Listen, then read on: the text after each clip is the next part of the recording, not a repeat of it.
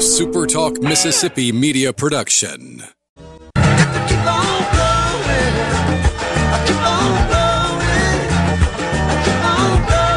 Welcome to Weekend Gardening with your host, the Empress of Everything Green, Nellie Neal.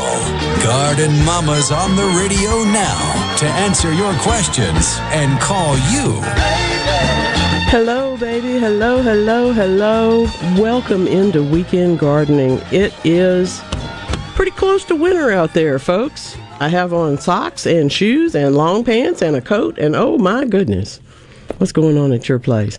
The temperatures are in the southeast, finally making our way into what resembles winter. Now, here's the thing for us gardeners. That means that those last plants that you've got outside because you knew they could take it right up until time for them to come inside, bring them inside today. The tropical plants do not need to be outside when the temperatures get below 40 degrees, and some of them will actually be damaged. Certainly, they will slow down their growth.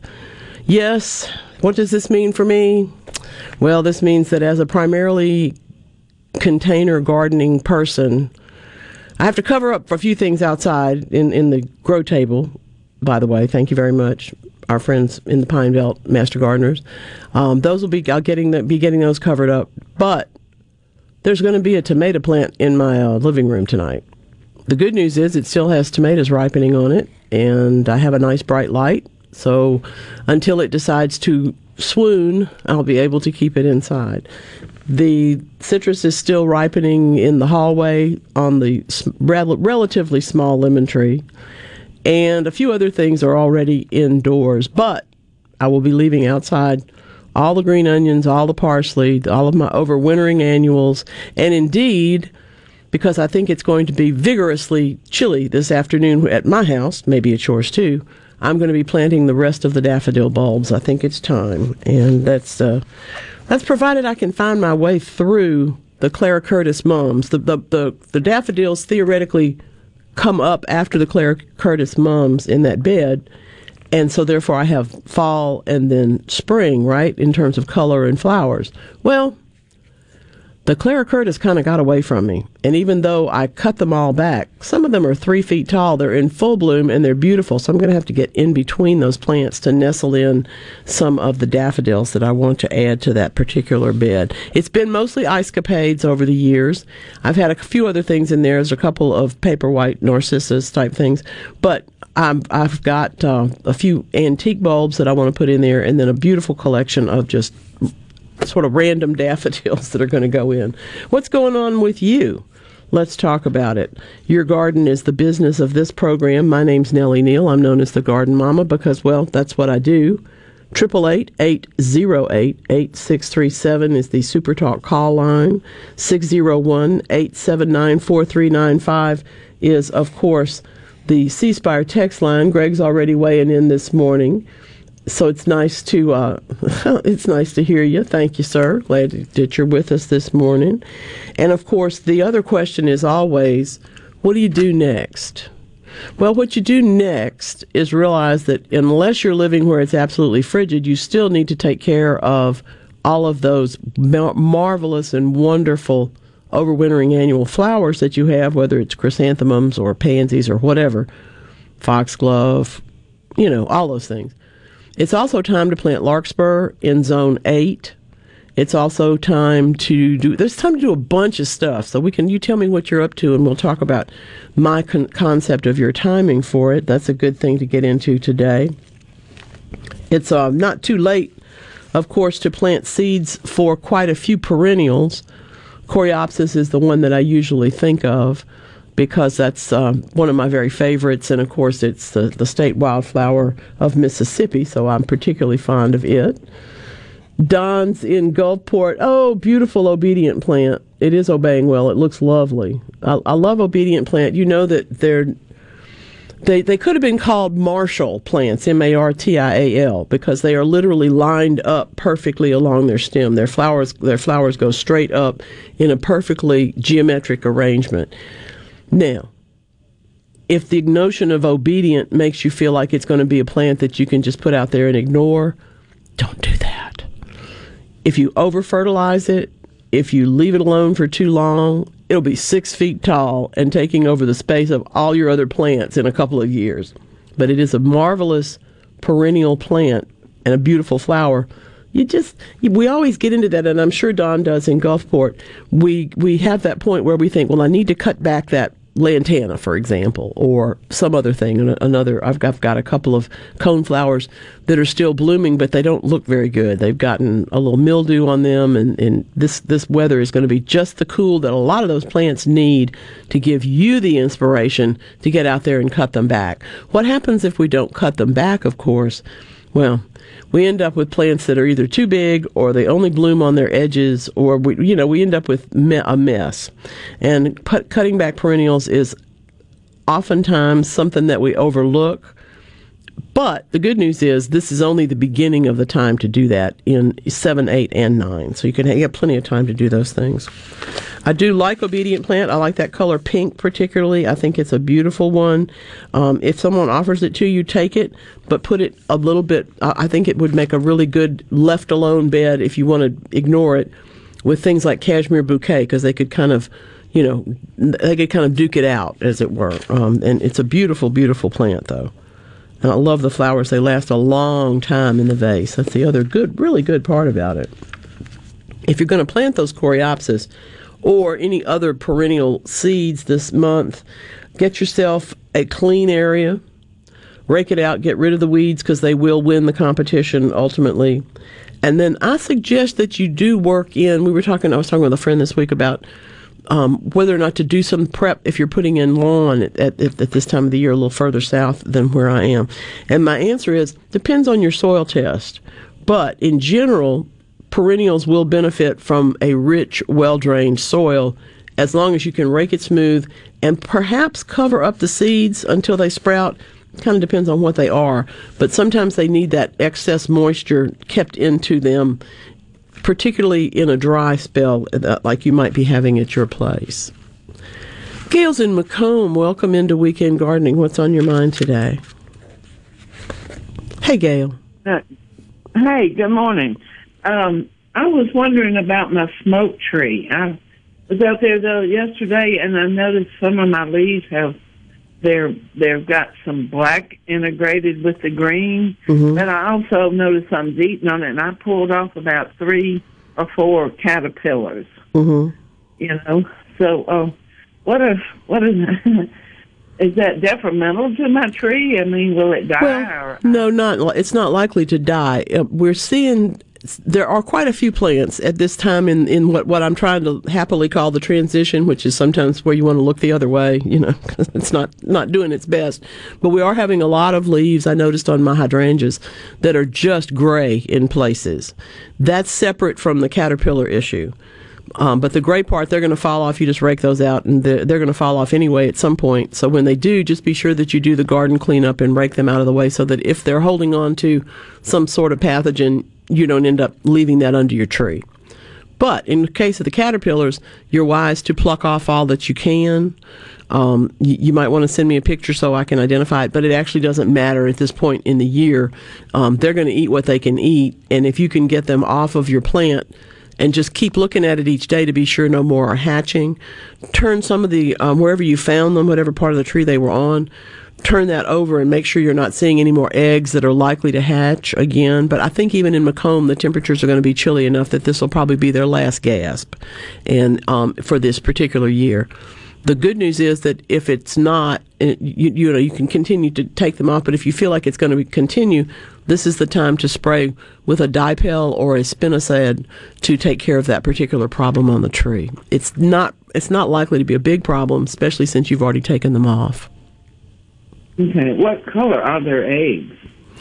It depends on the caterpillar, but usually they're about the size of the head of a pin, and they'll be in clusters on the back side of the stem, or the back side of where the leaf meets the tree, usually along the stem there. So take a look there. I tore them off and throw them away. Good. You did exactly the right thing. Yeah. Okay. Well, I appreciate that. I'm kind of like I think I'm very much like you. if I'm not intending to raise that particular caterpillar, I'm getting it out of there. And I know there are folks that believe that, that's a horrible thing. I'm telling you, we're not committing genocide. We're just protecting our trees. So, can you tell me one more thing? Sure. If I can. You dig up hot pokers and move them? That's funny. I was staring at my hot pokers yesterday and thinking, when am I going to dig these things up? Because they're still so bright green. And I really think they can handle it, but I would want to do it soon, before we would be into nighttime temperatures that were going to stay in the 30s, for example. I don't think that would be good for their transition. But red hot poker plant, or Kniphofia, for those of you who look up that sort of stuff, are beautiful, beautiful plants, but they are rugged. And I don't really know what the best time is. Theoretically, we would do it in the season opposite their bloom, so it would be fall. But I'm going to say go ahead and do it pretty quickly so they can get resettled before they actually have to kind of take a rest for the winter. And happy Thanksgiving. Happy Thanksgiving. Thank you very much. Good month for this. I've been thinking about that. We've been hearing all about, thank you, Gail. We've been hearing about all this shortage and that shortage and the other thing that's happening in the supply line and all these sorts of things. And I just have to tell you that I can't imagine we're not going to have enough turkey. We'll figure this out. We will figure this out. Melissa is from Summit, and she is in on the C Spire text line. She wants to grow a Bradford pear tree from a sucker that is growing from the parent. If so, how do I do it? If it is coming out of the ground, oftentimes you can simply cut around it. You'll be getting a piece of the root of the main tree, but you'll also be getting the roots that this sprout has formed. If, however, it's coming off the side of the tree, like up on the trunk, you will need to... Here's what I would do if I wanted to do that. If I had that one that I couldn't dig up because it's attached to the tree, I'm going to wait until the tree loses its leaves. And by the way, the Bradford pears are beautiful by me. I hope they are by you too. Gorgeous red, and crepe myrtles too. Oranges, beautiful colors. Anyway, the rootingness is going to be easier if it has no leaves on it.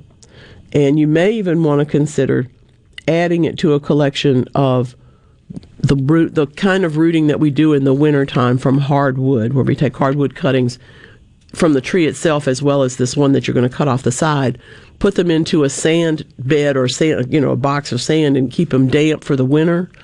That kind of process that I usually talk about in December, because we don't get around to it until then most of the time.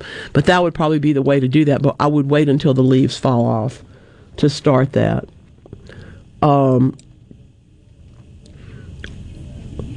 We do miss him, but he's not here today. Bill's in Poplarville, also on the C Spire text line this morning.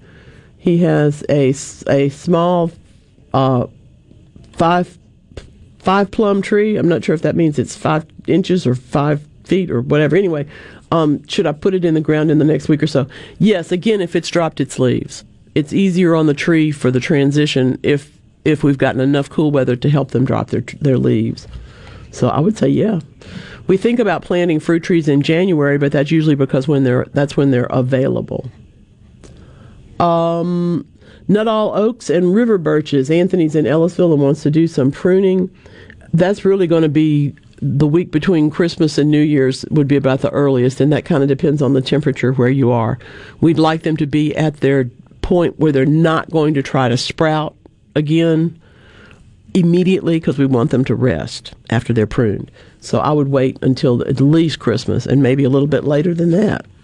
Because we have plenty of time for all of these tasks, and it is a good idea to kind of put them on a calendar and decide where you're going with it all. It can get kind of busy. I'll tell you what, in addition to looking at the red hot pokers in front of my house, I've been staring at the grasses in front of my house in the space between the sidewalk and the street. The ones up the street, this is part of the road, the improvement project. They planted these all up and down on my street, miles and miles and miles. The ones up the street where my friend lives are on the east side of the street. They're better drained. That side of the street drains better than the west side where I live. And hers are full tilt, muley grass, pink blooms. It's absolutely magnificent. If I had a little tiny child, I would want to stand him up next to these flowers because it's so gorgeous. It'd be such a beautiful picture. Mine are not quite, don't stay quite as wet as my neighbors do. His are dead now because that part floods, okay? And I don't know what else is going on, but the neighbors across the street have had to actually rebuild some stuff. So I think theirs is staying a little too wet too. So what do we do about that? Well, the good news is that it will soon be time to cut back ornamental grasses. And after I cut these down for the winter, if they do or don't do anything next year, well, we'll see. There may be a few replacements up and down the street. I wouldn't be surprised. It's a grafted plum with 5 different plum varieties. Good grief, Bill. That sounds like fun. I would wait until the leaves drop off and then I would plant it. Absolutely. Prepare that soil now, though. And I guess they're going to pollinate each other? I don't know. I wonder what the varieties are. Very cool. I have seen that with dogwoods and with plums, and sometimes they can be very, very beautiful. Brenda's in Hattiesburg. These look like Leland cypress, and one of them has turned brown in a couple of weeks. The other one that started turning brown seems to have stopped. Oh, this is so tricky. Leland cypress is not the world's easiest tree to grow. And I say that to you with my heart on my sleeve because I think they're beautiful. Let me stare at this picture a little while during our break, and I'll let you know how we can do this. I will say this. I actually did look this up, and it says here on this website, it says an average size tree can provide enough wood to make about 170,000 pencils. Wow, that's pretty cool. I didn't know that.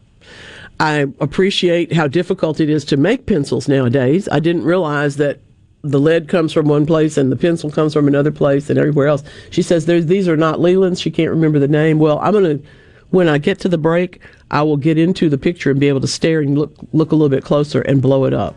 That's the only way I can tell the difference in some of the cypress foliage. Really, I have to look at it closely to know the difference. Okay? All right. Well, y'all are being just so sweet to me today. Let's get in on the C Spire text line, the Super Talk call line, and do some more weekend gardening. Coming round, carry on, with darkness all about, you want to scream and shout, carry on, don't cry, baby, look at where you've been, everybody knows, you just need a friend, please, go down on your knees, carry on. Your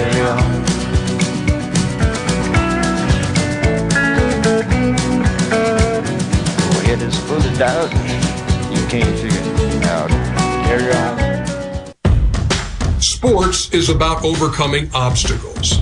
This is Ernie Johnson Jr., and those are the stories I love to tell in the broadcast booth. But the courage of college athletes is more than matched by another group of young men. The boys fighting Duchenne muscular dystrophy. It's the most prolific genetic killer diagnosed in childhood. And there's no cure. But college football coaches are doing something about it. And you can help. It's called Coach to Cure MD. Text the word CURE to 501-501 to donate $25 on your next mobile phone bill. Or go online at CoachToCureMD.org. Text the word CURE to 501-501 today. Help college football coaches cure MD. You'll be proud you did. Brought to you by the American Football Coaches Association and Werner Ladder. When you choose Roto-Rooter, you'll get honest estimates and no hassle guarantee so you can get it fixed quickly and enjoy peace of mind. We're there for you 24 hours a day, 7 days a week, day and night, holidays, and weekends. We've been providing service to Mississippi for over 80 years. Call the original Roto-Rooter, 601-353-3333. Mention this ad to receive $25 off any service. Call Roto-Rooter, that's the name. And away go troubles down the drain. Roto-Rooter. What if there was a paint that could awaken something as old as that Rip Van Winkle guy? Hey, What? Because it could adhere to the most weathered exteriors and completely restore its youth. Hey, there's hair on my head again! If a paint could give any time-worn surface stunning new life, is it still paint? Regal Select Exterior from Benjamin Moore. Paint like no other. Seabrook Paints in Jackson and Ridgeland. Visit SeabrookPaints.com. Today on Hey Culligan, how smart is your water? Here's Tracy. Hey Culligan, I think my water might be dumb. Good news, Tracy. Your water's not dumb, it's just not talking to you. You can make my water talk. No, but the new Culligan Smart Drinking Water System can talk to your phone to tell you when your water filters need changing and help you meet drinking water goals. Now that's some brilliant H2O. You said it, Tracy, and we're already on the way. Let us help you out with a free in-home water test with the local Culligan water expert at Culligan.com. Innovative Health Clinic in Ridgeland has your answers for urinary issues. The Encella treatment option for urinary leakage is your solution. Sit down comfortably, remain fully clothed, and get rid of incontinence problems. If you have 10 minutes to spare and think this treatment option could change your life, call Innovative Health Clinic today to set up a free appointment. 601-944-5585 or online at innovativehealthclinic.net. Gaddis McLaurin Mercantile since 1871 in downtown Bolton presents Bolton After Dark. Cheers to 150 years this Thursday, November the 18th from 5 to 8 p.m. with music, food, refreshments, discounts, and more, along with the tour of the Cotton Gin with Mr. Ted Kendall from 5 to 7 p.m. Don't forget the $10 gift certificate to B-Town Steakhouse or Bolton Nutrition with a $100 purchase. It's cheers to 150 years at Bolton After Dark at Gaddis McLaurin Mercantile since 1871. This Thursday, November the 18th from 5 to 8 p.m. We'll see you there. As an organ donor, your story doesn't have to end. The good in you can live on.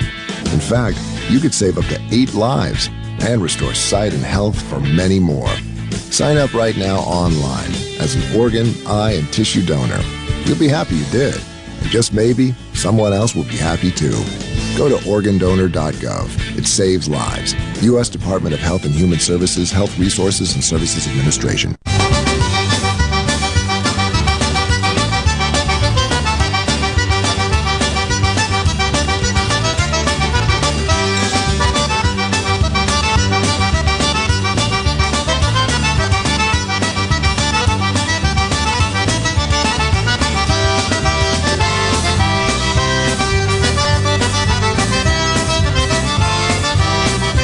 Welcome into Weekend Gardening. I like it when there's something I can actually identify and there's something else that I can't, because it kind of gives you an idea of who I am and how I work.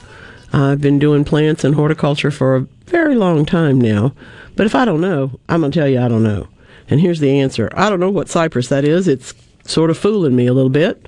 But the question about the one that's turned brown and the one that has stopped turning brown is that sadly that's probably not actually stopped. It will continue at a certain point. There's 2 things that can do this to a cypress tree pretty easily. One is simple root rot. The soil zone, the root zone is too wet and stays that way for too long. The second, though, which is more likely in this case, is that you've encountered spider mites. And the way to determine that, and unless you know that that particular end of the row is wetter and deeper, you're probably looking at spider mites beginning their onset, so you're going to want to control that. Spider mites are insidious because you don't even see them until you go look for them. Take a piece of white paper, hold it under one of those brown stems, one of the recently brown stems, because they've already dehydrated the others if it's them. Thump that branch and look at the dust that falls onto the paper. If it moves, you probably have spider mites. These can be controlled with oil sprays. They can be controlled with miticides. There are a couple of different ways to go, but you need to identify the problem first. If you decide that it's drainage, there isn't going to be a great deal that you can do to cure that for that particular tree, but if you decide to replace it, you'll want to improve the drainage in that area right away. I cannot identify, however, the caterpillar picture, although it's a cutie. There's so many. I'm always hesitant to do this. There's maybe 10 or 15 that I actually just know. But the rest of them, there are so many different incarnations, shall we say, of those, because as the larvae grow, they change, and as what they eat affects what color they are, and all that sort of stuff. If it's a stinging caterpillar, as she says, I really hate that for you, but I can't tell you its name. That's just one of the things. I do, however, know that Sissy in the Pass, which I'm going to tell you all for you who don't know that's Pass Christian, one of the coolest places on earth. She's got Turk's cap, and that's just beautiful. It's a member of the hibiscus family. And just so you know, Sissy, when you go to a plant swap or go down to a market there and people have got plants, you have the classic Turk's cap. There's also a pink flowered variety, and there's also a giant that will make flowers about 3 times the size of this one that you have. It's fun too, but it's a bigger plant that you may not have room for. But I love Turk's cap. Alvin and Brandon loves my buffer music. Thank you very much. We call it bumpers, but we'll take buffer. Either word is good. Either one is good. Bill's in Grenada and got pond problems. Let me think about that one for a minute. That's tough. And those giant Elaeagnus, love. To make them fill in a gap for screening, do I trim the tall, thin shoots or not? Yes. Right now, the Elaeagnus between me and my neighbor that I cut for the branches, for those whips, because I think they're so beautiful in floral arrangements, in designs and stuff. They're gorgeous. But yes, if you let those go, it's going to get taller. If you cut them off, it will stimulate growth down underneath.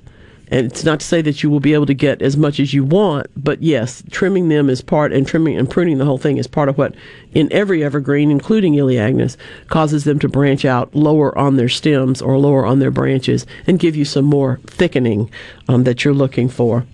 It's a really good question. We don't think about that too often. We sometimes wait until they absolutely need, completely to be renovated, and then we have to prune them a lot. But you don't have to prune them too much. That's the good news in this case. Pond, 3 to 4 acres. It's very slick and muddy. Well, let me think about that. Ponds are tough. We don't want to do the wrong thing, but at the same time, we want to get them to where they're a little bit cleaner. I have to think I may need to ask you some questions. So watch for a text back from me. I'm happy to say that I have new subscribers this week. We have new people in the Garden Mama community, and if you would like to join us, please do. Come on along. As we say, it's a merry band, and we have a good time. We enjoy asking each other questions, and I love what y'all are able to tell me all the time about what you're doing.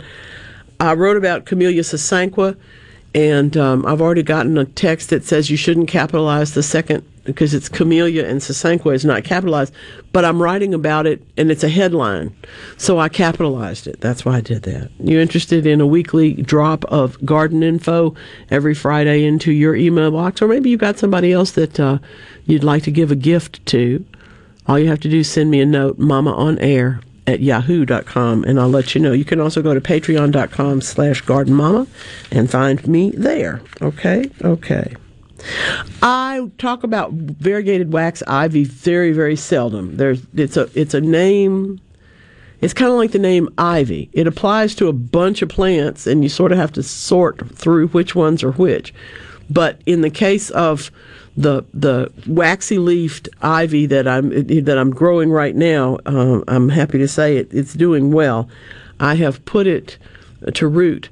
I ended up it got too wet, it stayed out too long, got in some rain, and lost some of the, you hate it when a vine has growth in the container, and then it also has growth down at the end about 2 feet, away from there, but there's nothing in between. So I did cut it back, and I'm rooting those tips that had nice leaves on them. This was something I probably don't tell you that often.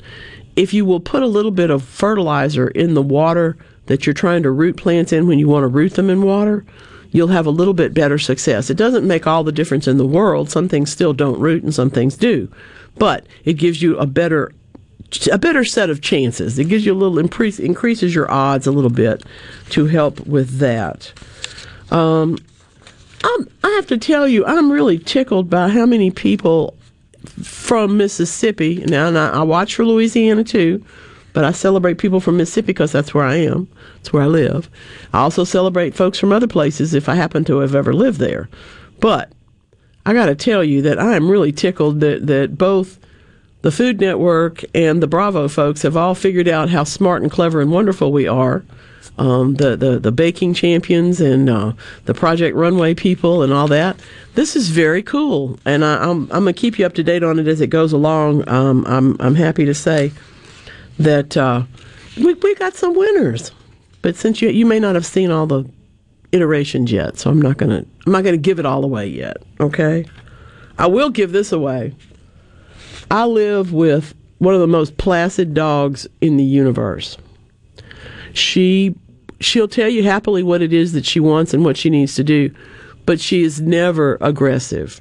Don't tell any of the neighbors that, because when she goes out and barks, she sounds like she'd come get you if you wanted to bother me, and I like that. But as a personality, she's very, very calm. I don't know that has anything to do with me. But I do know that recent research from the University of California, Davis, is letting us know that common household noises, which I go to a long extent to try and muffle myself because I live on a busy street, really does make dogs nervous. Common noises, we think about the classic, you turn on the blender and the dog starts howling, or you turn on the vacuum cleaner and the Chihuahua wants to ride it. I mean, I've had a friend that had that dog, and we think about these things. But sometimes that's a stress reaction. And in fact, we all know about thunder blankets, and we all know about dogs that, like my friend's dog, would run into the bathroom and jump into the laundry hamper, except he was like 60 pounds and the laundry hamper was 2x2, It's kind of a tight fit, but he liked it. He was comfortable there. He was safe.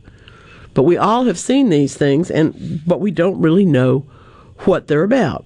Now, one of the reasons that I'm telling you this is because it was published in Frontiers in Veterinary Science, where I actually had one of my dogs years ago written up in that because she had such an unusual situation. She was fine, but it was just unusual. What they found is that the battery warning of a smoke detector and sounds like that are high frequency but intermittent, because you hear it and then you don't, you hear it and then you don't. And those are the noises that really are more likely to cause dogs anxiety. Now, none of us want our smoke alarms to be going off, but there are a lot of other sounds that can actually do that. We underestimate their fearfulness, according to the researchers, because we really can't read their body language, and we're not necessarily as in tune as we would like to be with what exactly is going on with them. There's a mismatch, as they tell us, between our perception of the amount of fear that the dog is actually experiencing and our awareness of it. Sounds like our relationships with people, too, doesn't it? But anyway, some sounds are just painful for dogs, and we should be aware of that. We should try and, even the beep of the microwave drives some animals, just some dogs particularly, just sends them right over the line. So don't do that, okay? I'm tickled by this, the whole notion that we're studying these things.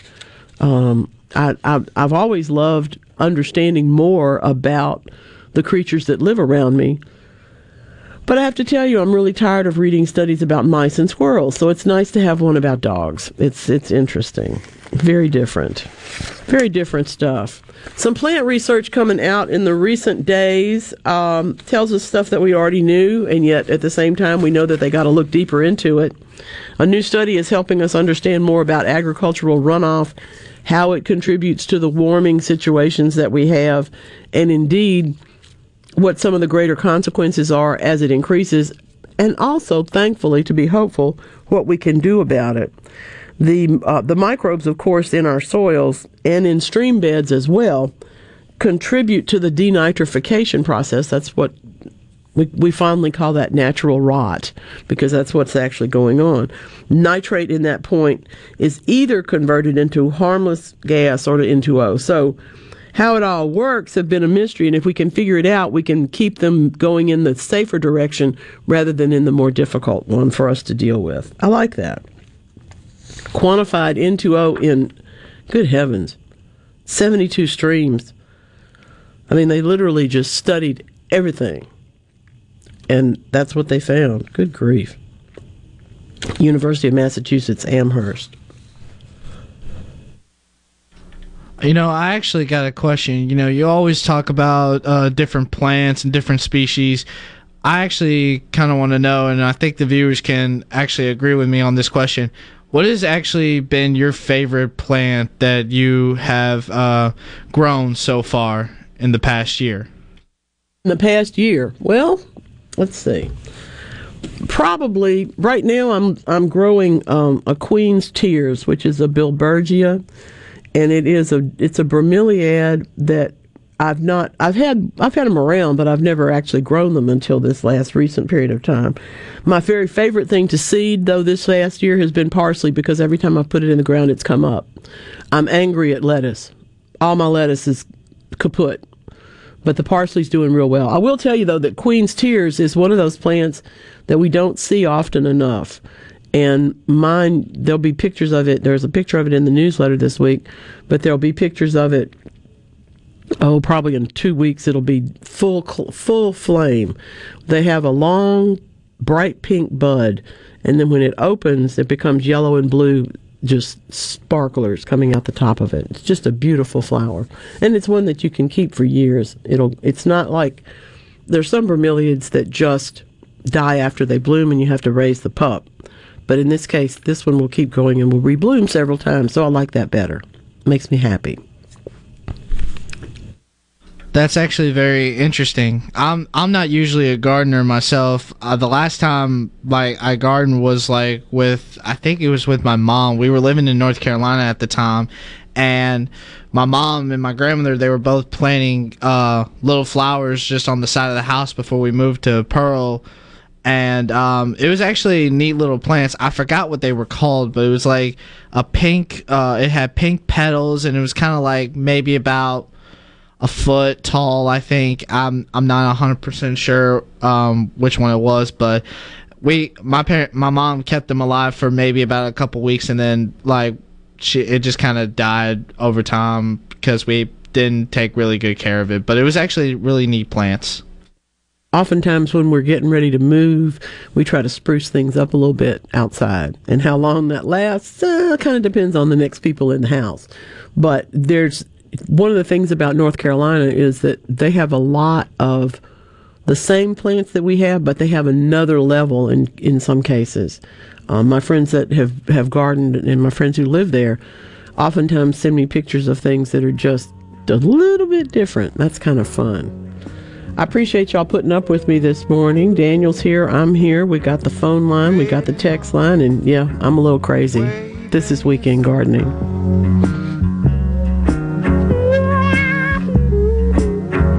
Great mama, where you been so long?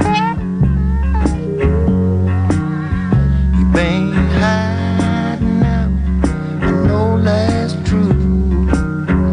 Great mama, sure need you. Great mama, where you been so long?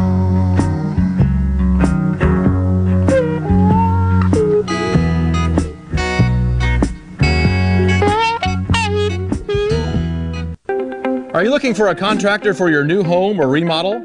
Go licensed. Unlicensed contractors may try to convince you that pulling your own permit can save you money, but they may do shoddy work, or in some cases, no work at all, costing you far more in the long run. Protect yourself and your investment by comparing estimates from 3 licensed contractors. Remember, go licensed. For more information, contact the Mississippi State Board of Contractors at msboc.us. Do you ever feel like you're in the dark? Well, with a propane generator, you'll never be in the dark again, at least when the lights go out. Enjoy the comfort and safety of knowing you have a propane generator always ready when the electricity goes out. Propane generators assure you'll always have power. Propane fueled, clean cooking, hot water on demand, warm and consistent heat, and power when you need it most. Why would you choose anything else? Energy for everyone. Propane. Visit mspropane.com. That's mspropane.com today. Last year was a very tough year for the restaurant business, but our family of restaurants want to say to you, thank you. From Salad Milky's Jackson, thank you. Thank you for always coming back. Thank you from all of us at Bravo. Thank you so much. From Broad Street Bakery, we thank you. Thank you for your support. Another way we can say thank you is our annual gift card sale.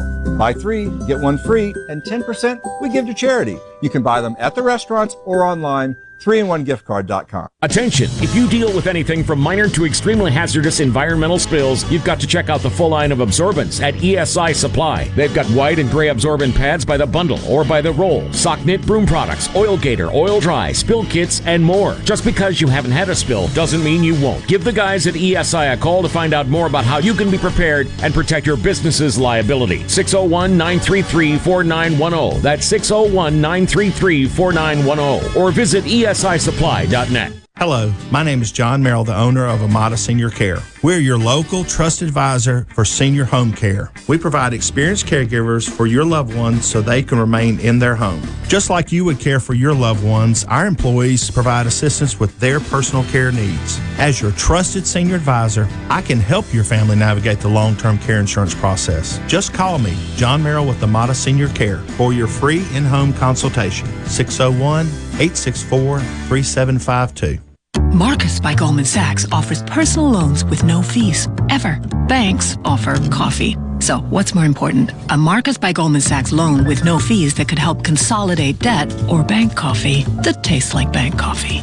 You can money. Visit Marcus.com to learn more about saving, borrowing, and investing from Marcus by Goldman Sachs. Investing involves risk and investments may lose value. Brokerage and investment advisory services by Goldman Sachs & Company, LLC. Member FINRA SIPC. Lending and deposits products provided by Goldman Sachs Bank USA. Member FDIC. Do you suffer from allergies, sinus, or respiratory problems, or just want to improve the quality of air you breathe in your home or business? Pure Air Consultants can help. As your indoor environmental specialist, we clean air ducts, install UV lights, and service all makes and models of heating and cooling systems. We offer the most dependable Energy Star qualified systems in the industry. Call Pure Air Consultants today, 601-939-7420. A proud provider of Rheem Home AC systems. Are you feeling it?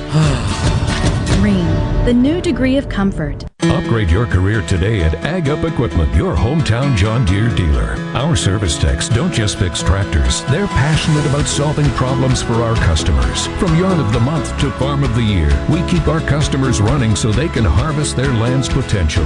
Don't just settle for a job. Come to Ag Up and start a career. Great benefits, family atmosphere, and values. Visit our 16 hometown locations or agup.com to view and apply for job opportunities to move up close to you.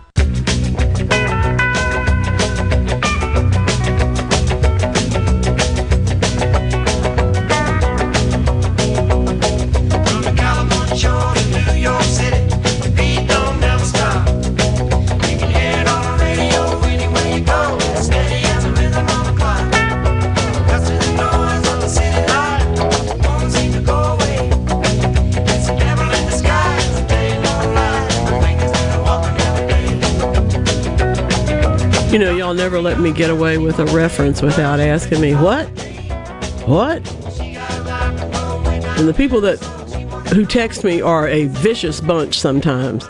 Who are you talking about from Mississippi? Who are you talking about? Well, I'm talking about Renee Laranja from Waveland, of course. She won the Holiday Baking Championship. And for those of you who don't know, and you should, her bakery is Sugar Pop Bakery, and I wish I was there. I mean, you know, it's one of those things. But it's just so fantastic. I mean, I don't know her. I've never met her. But I bet I know people that have been to her bakery, and I bet I know people that she's baked cakes for, and that's one of the reasons why I just love, love, love this particular kind of competition.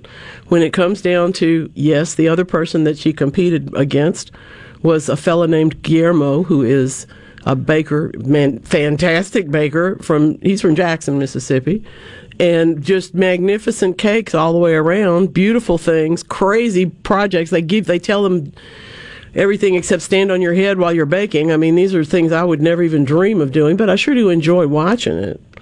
And so yes, she won. And yes, she was the person who was there from the previous year. I like that. I like second chances. I'm big on second chances. And she knocked it out of the park. It was great. Dia de los Muertos, though, Guillermo's was beautiful. Absolutely magnificent.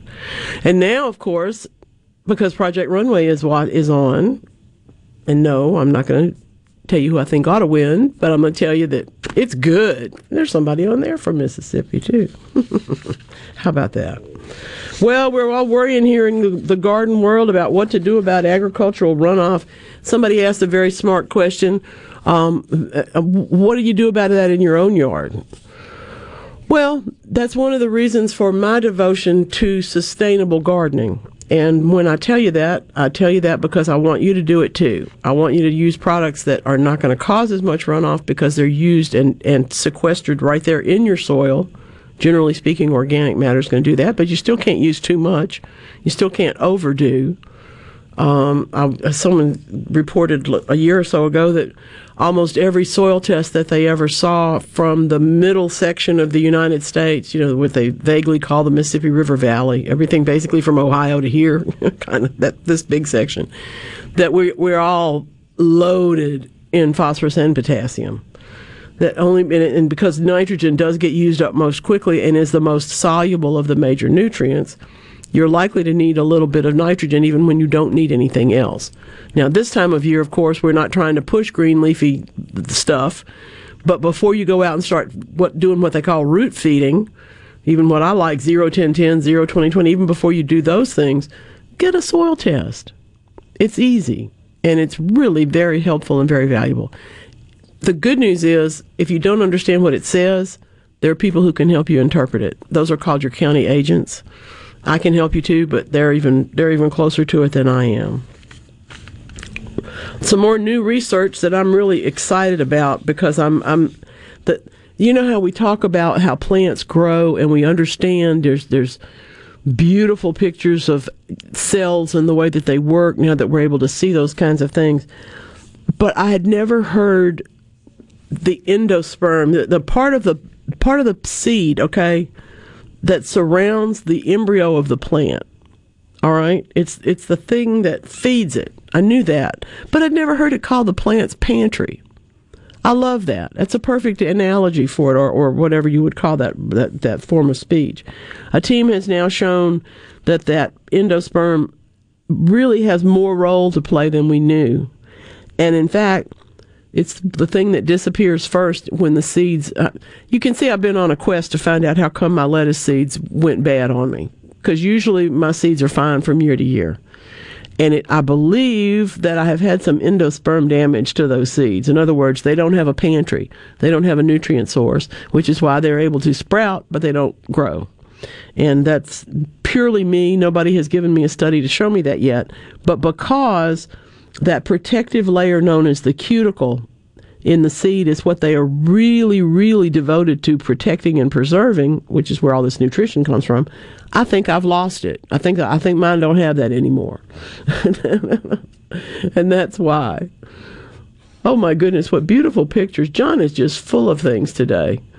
Beautiful cypress tree, must be 100 years old, and a new painting as well. In case y'all don't know who John is, we've never seen each other in person, okay? But John's in Tallahatchie, and John paints, and John photographs, and he fishes, and he gardens.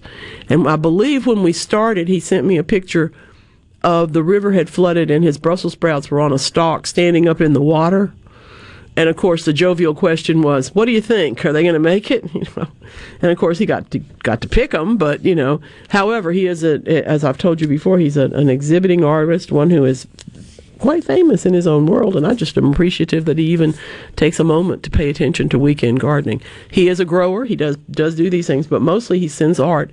And as he and I talk about from time to time in texts and in here on the show, we're here promoting art, even though you can't see any of it. So it's up to me to describe it in the best way that I can. And in my world, John's art is... this is probably not a term somebody's used it because there's nothing new in the world, but I see it as impressionistic realism, and I love it. You can see exactly what it is, but you're seeing it through John's eyes, and that's one of the coolest things.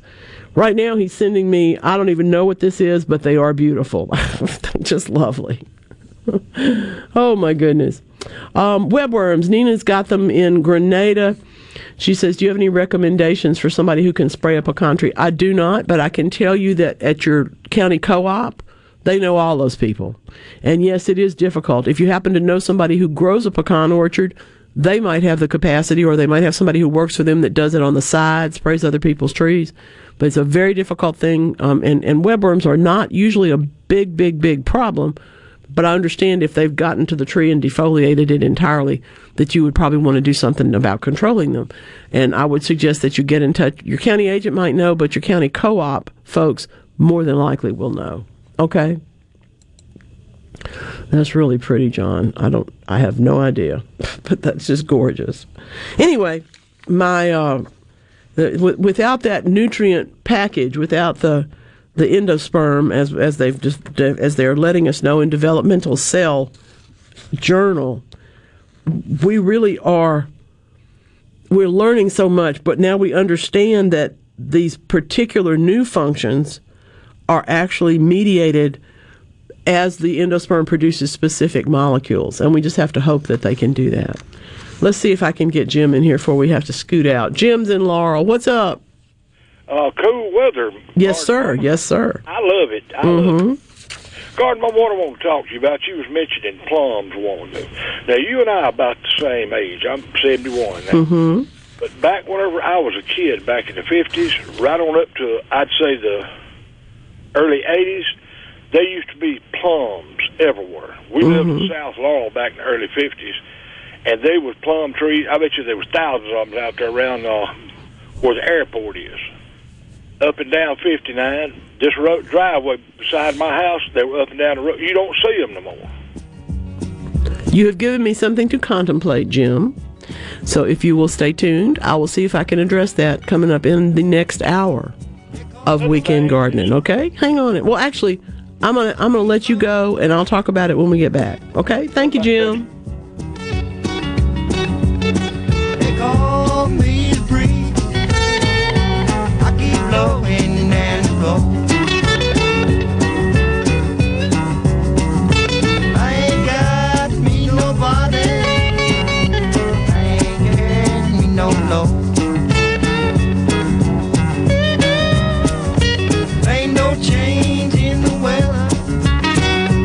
Ain't no change in me. Ain't no change in the weather. Sports is about overcoming obstacles. This is Ernie Johnson Jr., and those are the stories I love to tell in the broadcast booth. But the courage of college athletes is more than matched by another group of young men, the boys fighting Duchenne muscular dystrophy. It's the most prolific genetic killer diagnosed in childhood, and there's no cure. But college football coaches are doing something about it, and you can help.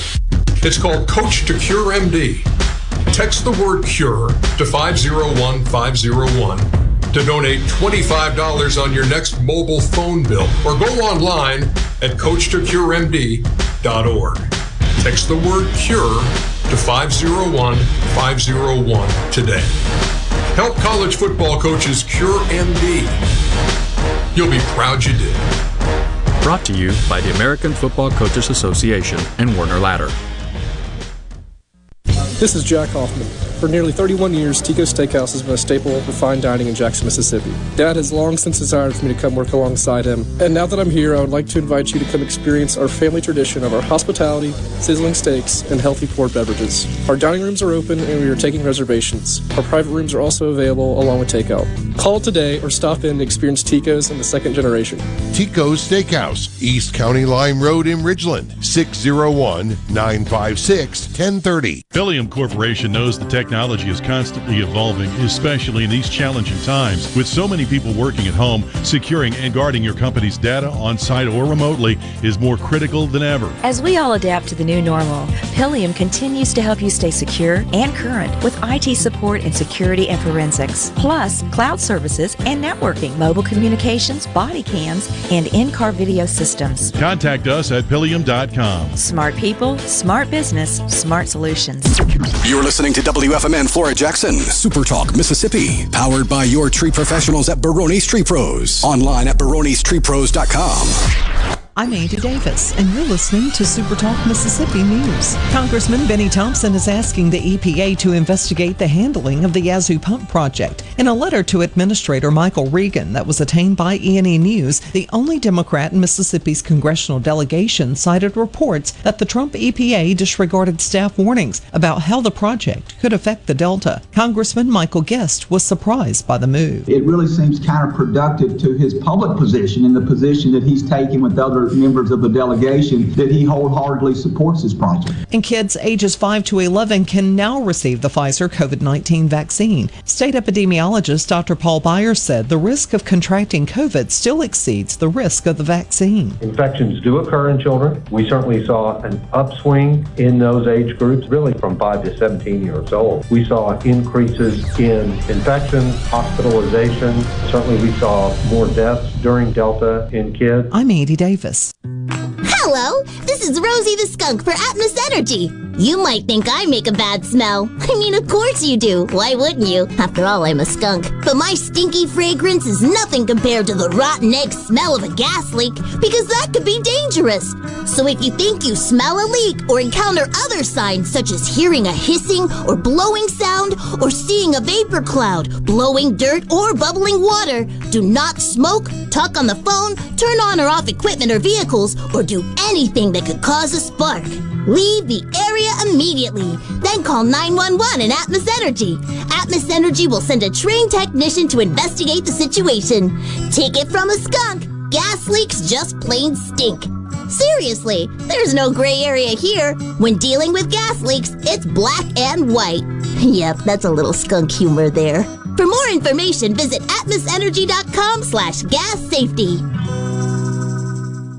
The job of the state auditor is never easy, especially when you have to investigate those in power. Shad White told Ricky Matthews on Super Talk's Coast View he's developed thick skin when it comes to what people think. You're going to have to say things that are unpopular sometimes. You're going to have to do things that are unpopular sometimes. You know those folks who are affected by what you're doing are going to be talking about you afterwards. They may say some things that are not nice. Somebody may even misconstrue the statement I made or mislead people about how harsh I was in tone, whatever it may be, and you have to not worry about it. And Miss Mississippi Holly Brand is gearing up to compete for the title of Miss America in less than a month. In fact, it's the 100th anniversary of the pageant. I love Mississippi. I'm so proud to call this state home. I've been born and raised here. Having the opportunity to represent our state and what's so amazing about it is just so exciting and an honor, especially at the 100th anniversary. So I'm looking forward to Miss America for sure. It begins December 12th with the finals on the 16th.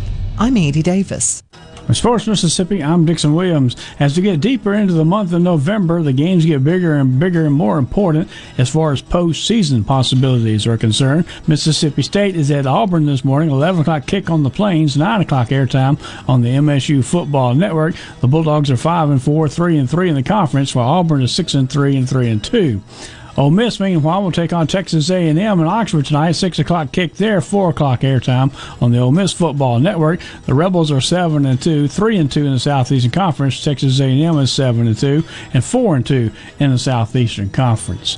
Other games in the conference is Georgia is at Tennessee. Georgia's already wrapped up the East Division. South Carolina is at Missouri. Kentucky is at Vanderbilt. Arkansas is at LSU. Alabama and Florida each step out of conference. Crimson Tide takes on Mexico State, while Florida takes on Samford. And the Southern Miss Golden Eagles are at San Antonio at 2:30. This is Sports Mississippi.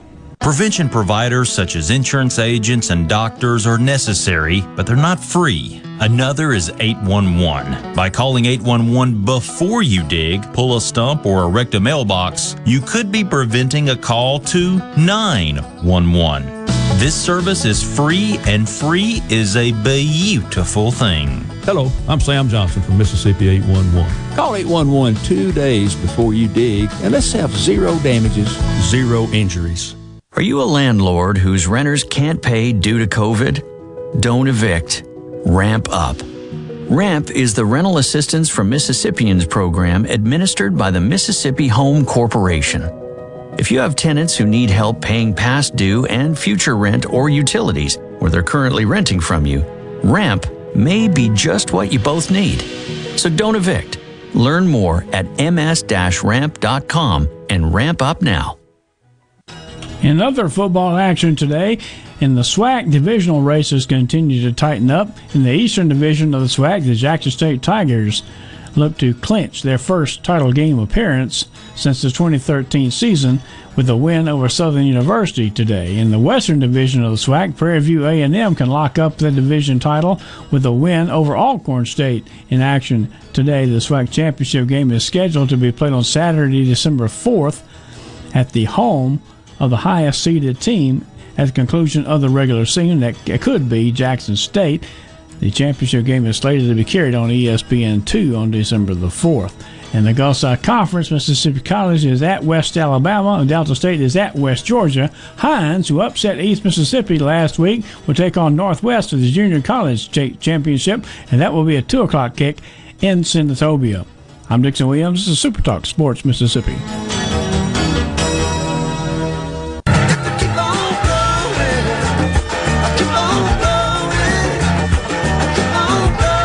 Welcome to Weekend Gardening with your host, the Empress of Everything Green, Nellie Neal. Garden Mama's on the radio now to answer your questions and call you. Hello, baby. Hello, hello, hello, hello. Welcome into Weekend Gardening. Woo-wee. You ever think about how much gardening and horticulture and agriculture affects your life? If you're like me and you see these things, you probably do. Seems like it's all the time. That means that the discussion, Jim wants to know from Laurel from the previous hour, where'd the plums go? And Greg in Nettleton reminded me that we talked about that a while back because he asked that question. Where'd the plums go? I don't know the answer, but lately I think, because you think different things at different times, but lately I think they were displaced in many cases in the woods by other things that shaded them out. We think about, in terms of invasive plants, we don't always think about which ones are actually invasive until they get to be that way. And in the central part of the southeast, the proliferation of ornamental pear trees into seeds that become trees out in the woods has really been something. They're not necessarily growing into ornamental pear trees that you're going to go dig up and do something with. They're just a kind of a weedy tree that comes up because the birds have brought them there. And they're pretty much in the places where the plums were. But Greg also weighs in and says that they were great. Where are they? They've gone. And of course there are people who grow plums. And we are, of course, happily able to find, thanks to Southern Fruit Fellowship and folks like that, we're able to find the classic varieties. If you want to, for more proof of that, you can just about find Ozark apples nowadays. You couldn't find those for about 30 years, and suddenly they're back, which is wonderful. They're delightful.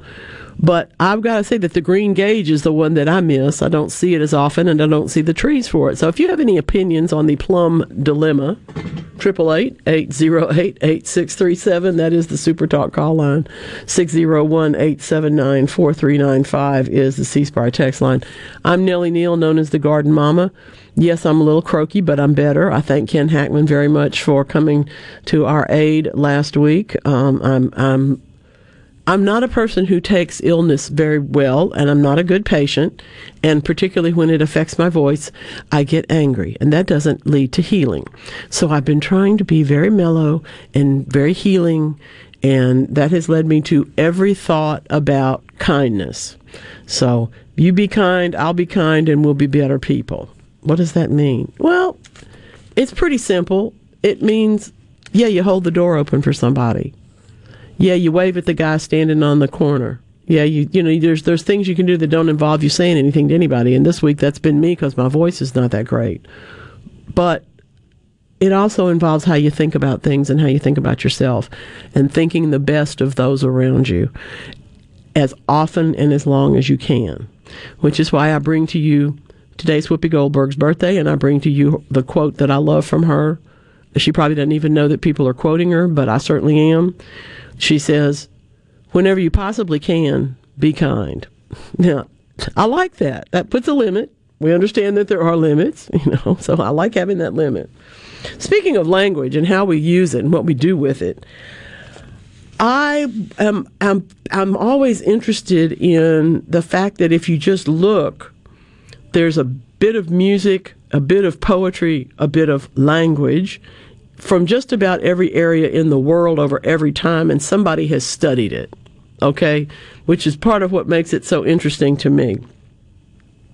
But the Trans-Eurasian languages have always seemed, when I studied linguistics as an English major, I was an English and horticulture major. For those of you that really frightens, let me tell you, it was the best place in the world for me. I knew I wanted to write, and I knew I loved plants. But sometimes those are not necessarily things that you think of as going together. But in studying language and how language develops and evolves, I knew that there's all kind of stuff because Japanese and the Koreanic and the Tungusic and the Mongolic and the Turkic relations of all of that. Those are the base languages of this Trans-Eurasian language, the ones that went across the northern part from Europe to Asia. Those are very specific, and they have more in common than it would seem at first. So people have long studied these things, but the question has always been, how do you figure out what came from where? And I really like that our buddies at the Max Planck Institute for the Science of Human History, who, frankly, if you're going to say you're going to study the science of human history, you better have a lot of oomph behind you, because that's a big, big subject, and they do. What they have determined, they have triangulated data from linguistics, archaeology, and genetics to determine where these origins come from and why these languages are alike and where they're different. And you know what the common thread is? Agriculture. The trade of plants and seeds from one place to another has caused those languages to move. We wouldn't know tulip if it wasn't for Turkey, I don't believe, because that's where that all comes from. But there are many, many more examples. I'm not going to try and tell you about the Neolithic millet farmers, but I will tell you that they took a lot of language with them and apparently spread it wide and far. By itself, any one of these things, linguistics, which is my love, archaeology and genetics, none of those is going to tell you everything you need to know just as one. And I really appreciate very, very much that they have put this together into such an interesting package so that we can see where these things come from and how they make sense together. I like it. You ever think about where those expressions that, your mother or your grandmother or even you use, where they all came from? They all came from somewhere. Trust me, they all came from somewhere. Hardly anybody makes up anything brand new, even though we try sometimes. Mabel, you're in Jackson. What's going on today? I want to ask about the sugar cane. Okay. I have some cane, a stalk of cane I bought off this truck. Mm-hmm. And I told my grandchildren that my daddy used to plant the whole stalk of cane. Mm-hmm. And I don't know when to plant it, so I want them to see how it works. Oh, okay. Is it getting dried out? Uh-huh. Okay. This is the time to go ahead and along each of those, you can tell I've done this before, you can go along those individual places where the cane comes together, each of those joints, and just cut in them. You may need a saw because when they start to get dry, it's tough, but you're doing this the same way that you would multiply bamboo. You're going to mark those because that creates a wound, and that's where that growth is going to come. So you scratch it just a little bit, maybe a quarter inch. It doesn't have to be deep, and then you bury it, and it's going to sprout from each of those spots. I'm a big fan of sugar cane as one who understands that sugar is both love and comfort at times. You stub your toe, you eat a cookie, you win a prize, you have a cake. So I'm in favor of all of that. But you can grow sugar cane by the same way you do bamboo, just by cutting into those segments and helping and letting them sprout by planting them. Oh, okay. What fun! They're so lucky. What cool kids! They're very lucky. Yeah, could I plant it in my flower bed? Yes. My flowers didn't work that well. Yes, you can put it in your flower bed. Okay, and you said cut a little. Just cut a little, make a little wound.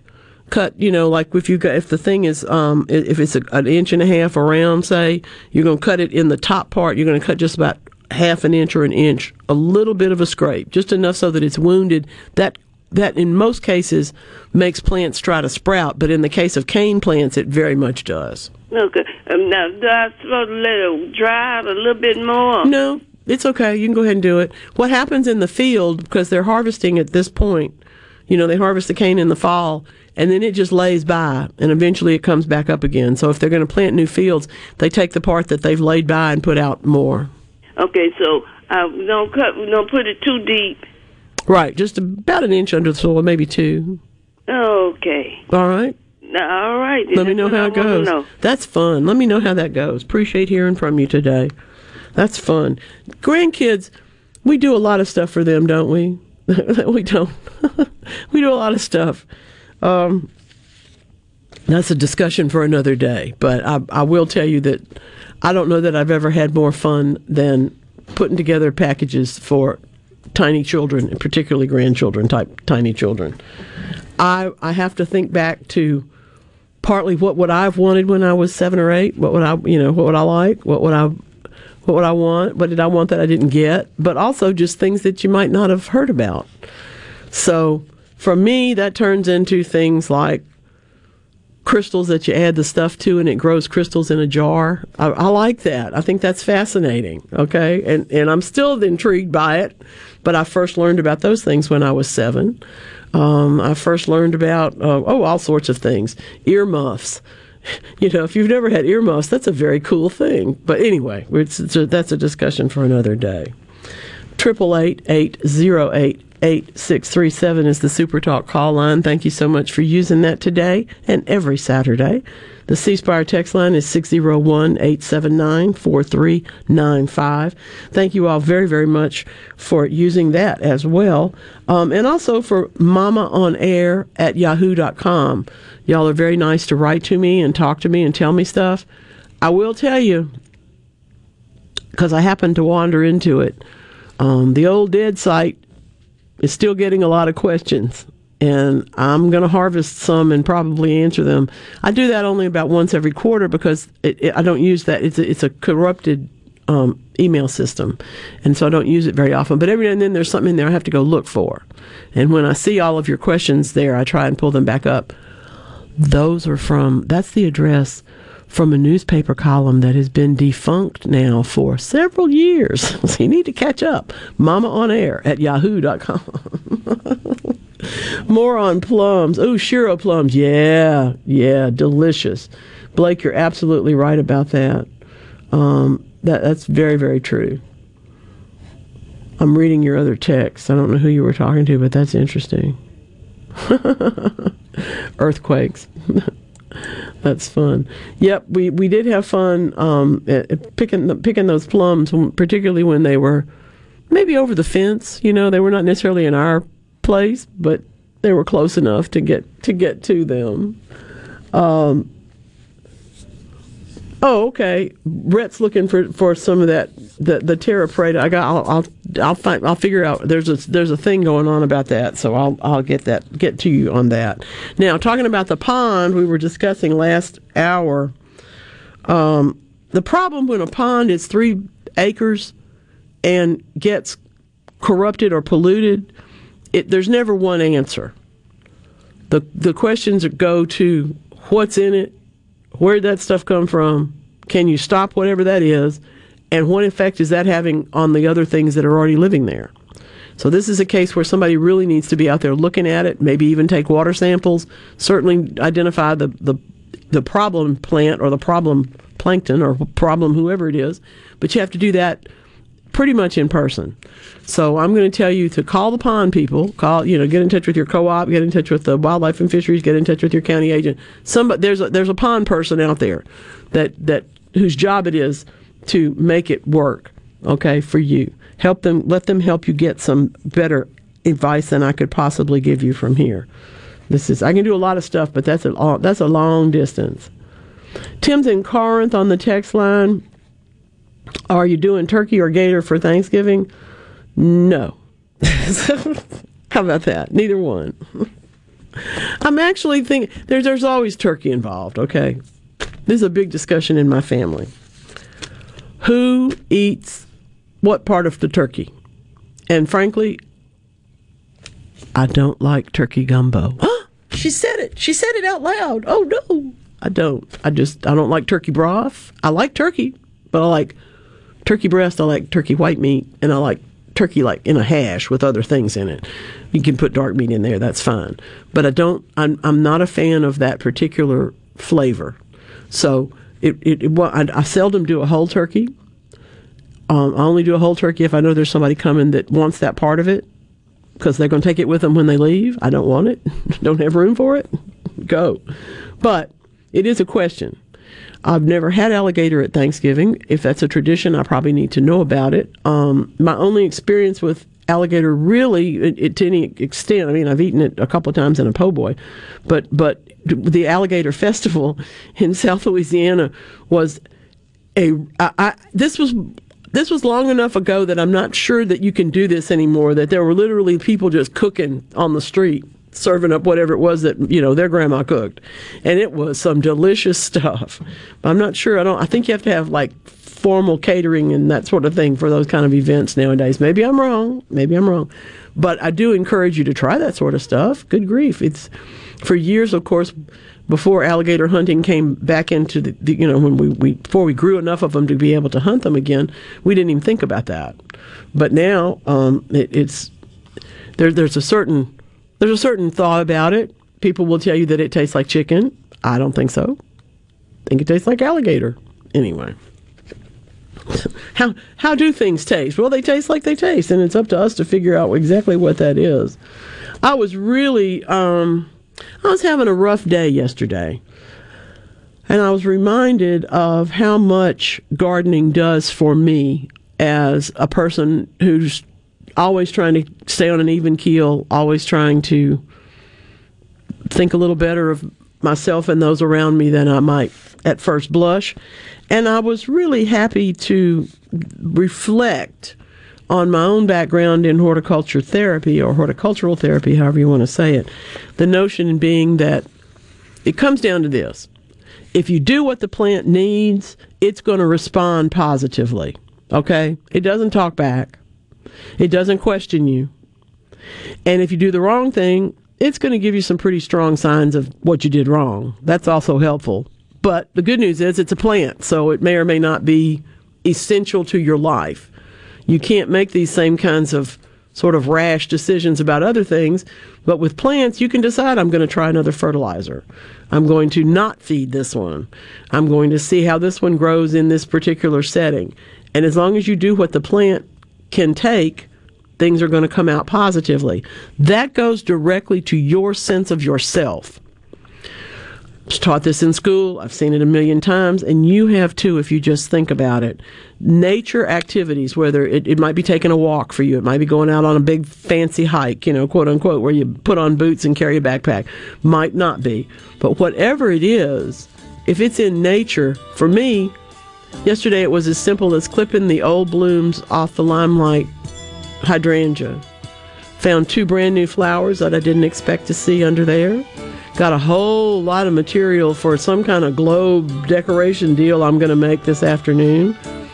And really enjoyed myself. But when I walked away from it, I felt better.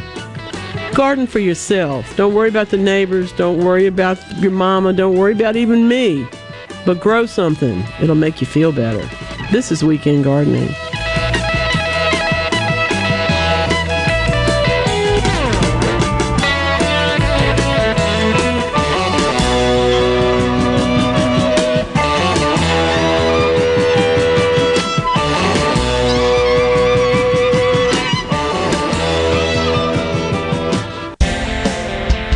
If you are building a new home or remodeling an older home, Amazing Propane is for you.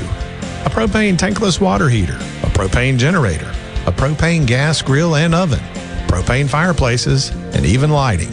Propane, such a versatile, clean, cost-effective source of energy for any home.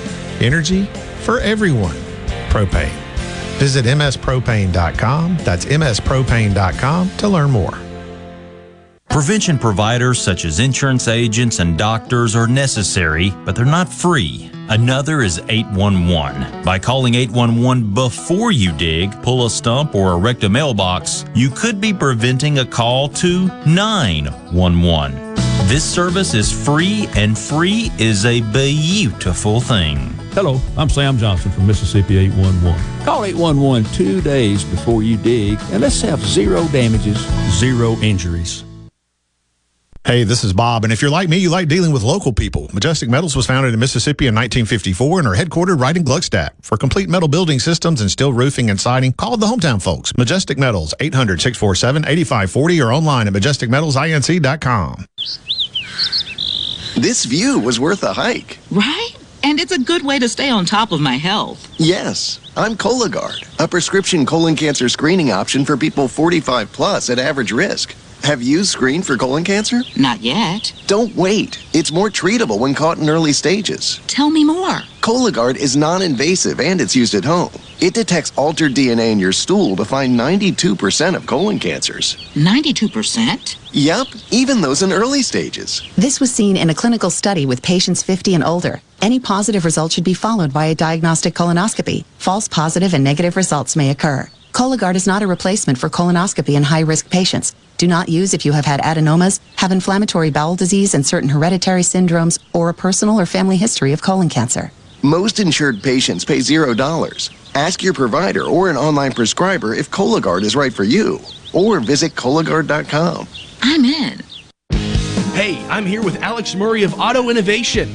At Auto Innovation, we want to change your car buying experience. When you're in the market for a quality pre-owned vehicle, please come see us. We want to make friends, not just customers. All eligible vehicles are inspected by a MasterTech mechanic and come with a limited powertrain warranty on us. We are located on Highway 51 in Ridgeland. Come by and see us or check out our inventory online at autoinnovation.net. Let us change your car buying experience. Auto Innovation, Highway 51 in Ridgeland.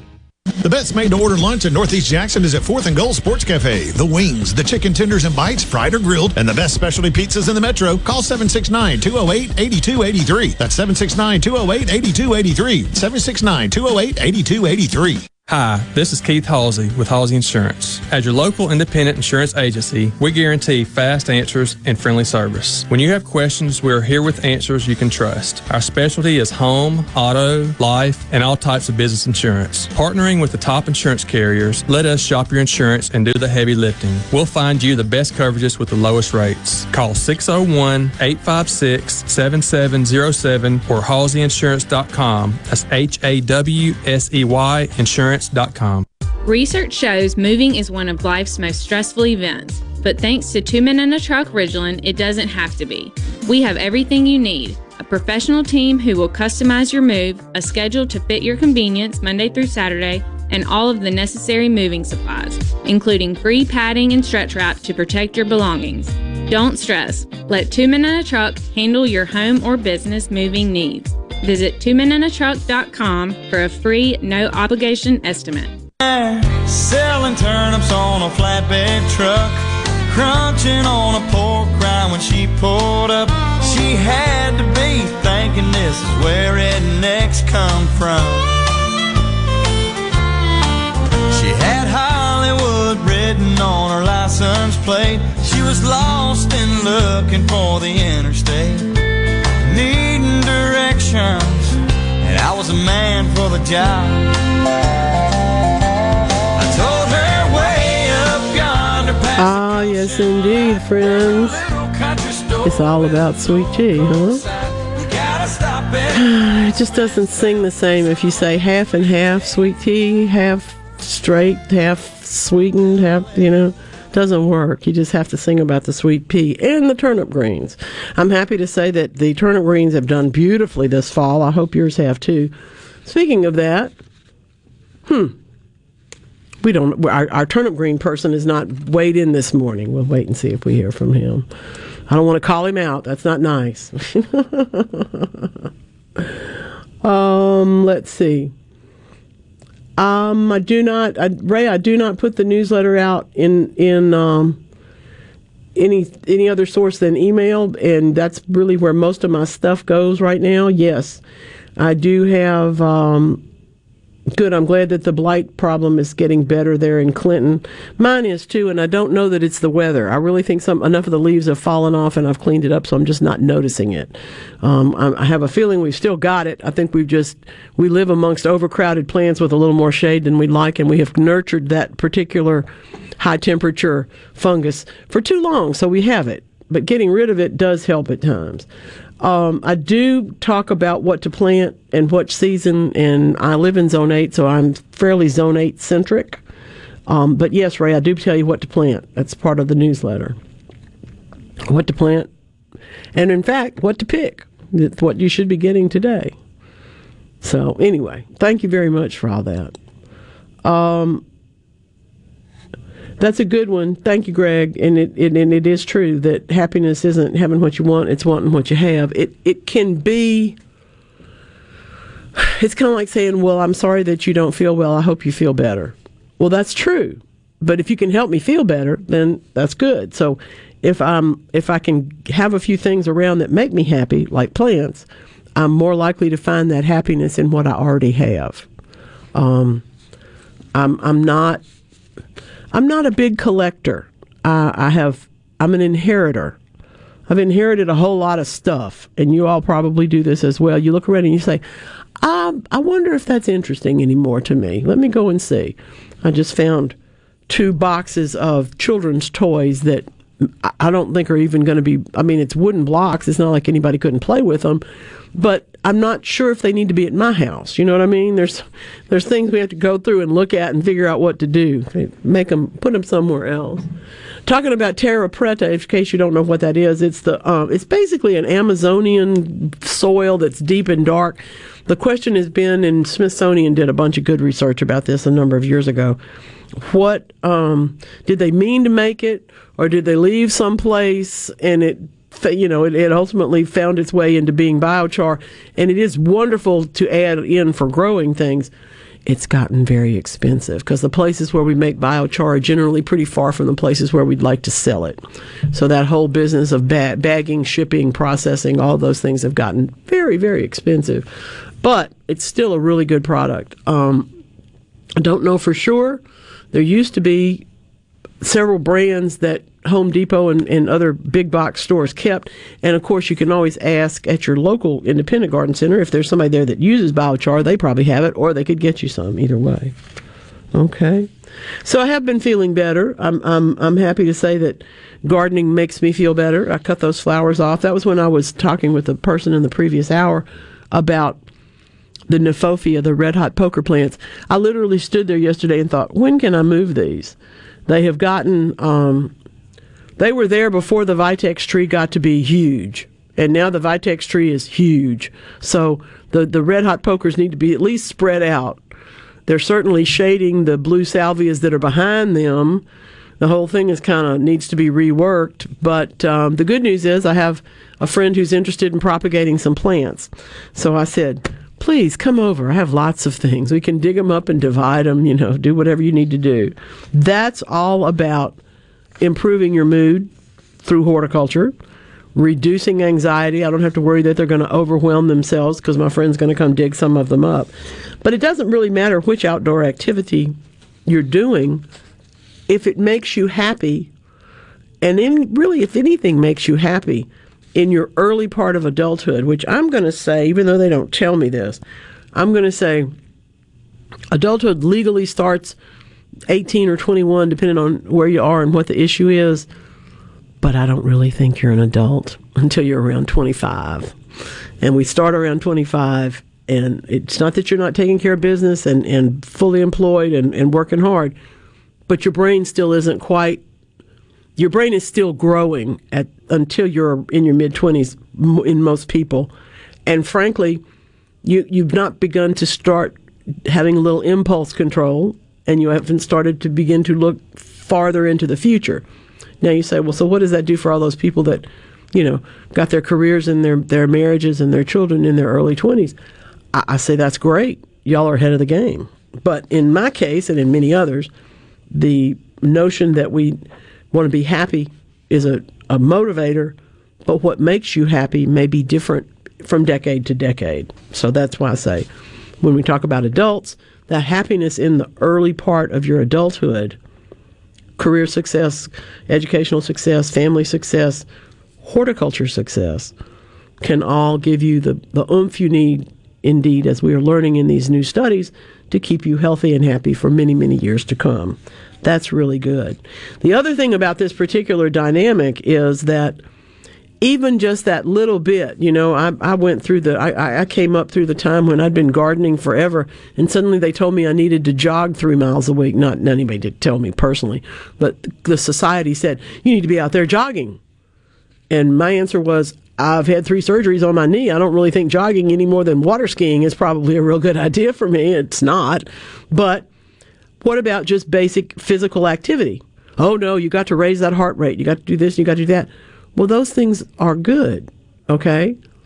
But if your alternative is to do nothing, then that's not good either. So if your alternative is what we call mild physical exercise, raking the leaves, trimming the plants, taking care of the garden, that's all really good for you. And it immediately improves your memory function because you look behind you. I mean, we understand this cognitively from studies that they've done, but in our lives, what it means is you look behind you and you say, oh, I missed that one, and you go back and deadhead that plant. But it also says, oh, here's what I need to do tomorrow. Both of those things are memory related, okay? And so you have to have a point of reference, which is where you are now. But in order to have it be productive for you and make you happy, you need to remember a few things. Mild physical activity sets all of that off. It's very exciting. And frankly, for those of us who aren't going to jog or any of those other things, I do love weight work, but it's, in my world, that kind of comes down to what are you lifting and how far are you pushing it, and I don't really know how much it weighs. All right, but I do love weight work. I find that very, very wonderful because it also directly goes, these are studies from all over the world that I'm bringing you the pieces of. I encourage you to do some research yourself if you want to know more about it. But for example, from Florida State University just in October, they let us know about the sense of purpose. So we understand that we're getting better opportunities at memory because we're doing physical activity, we're doing horticulture therapy for ourselves, we're doing things that are active. All of those things contribute to better memory, and that sense of purpose is also associated with that. Now, you can understand that if you don't remember what it is you wanted to do, it's hard to have a purposeful opportunity to do it. You're not going to be able to think consciously about, I don't know, building a house or making a cake or planting a garden if you're not actually realizing the memories that you have that you're going to take forward to make this next experience better. So I think this improved sense of purpose is part of what gardeners just take for granted. And congratulations. Now we just need to spread it to everybody else. So no question about that. I do love the notion that we study stuff and we learn things that we haven't learned before, but these are the lessons that we have known, and we're now codifying them. If you sit and stare out the window all the time, it's hard to get anything else going. Same thing is true if you just plunge into work and never breathe, just work. There has to be a balance, and part of that balance is physical activity. It's also to improve your memory, and it's also, frankly, going to make you happier. Okay? Lecture over. Now, 888-808-8637. That is the Super Talk call line. 601-879-4395. That is, in fact, our C Spire text line. I'm not one who is given to too many flights of fancy. I'm known to have some things. I think about things sometimes that are not ever going to happen, so maybe those are flights of fancy. My current one is that I would be able to paint the entire inside of my house in one operation. That's not going to happen. But the point of making these decisions is because we want to study what is and what isn't in order to proceed better with both of them. Okay? University of Illinois Urbana-Champaign, it's one of my favorites. One of my friend's daughters graduated there. This is from their Institute of Genomic Biology. I love this. We know that everything that grows photosynthesizes. Plants, that's the whole way that this whole business works, is by photosynthesis, okay? We take in the energy, we process it, the plants do, and then we put it back out there, all right? Millions of people in Asia, as you probably know, are dependent on rice, even more so than we are, okay? So studies of rice are not uncommon. But this latest work, been done by the University of Illinois at Urbana-Champaign, has been to look at things a little differently.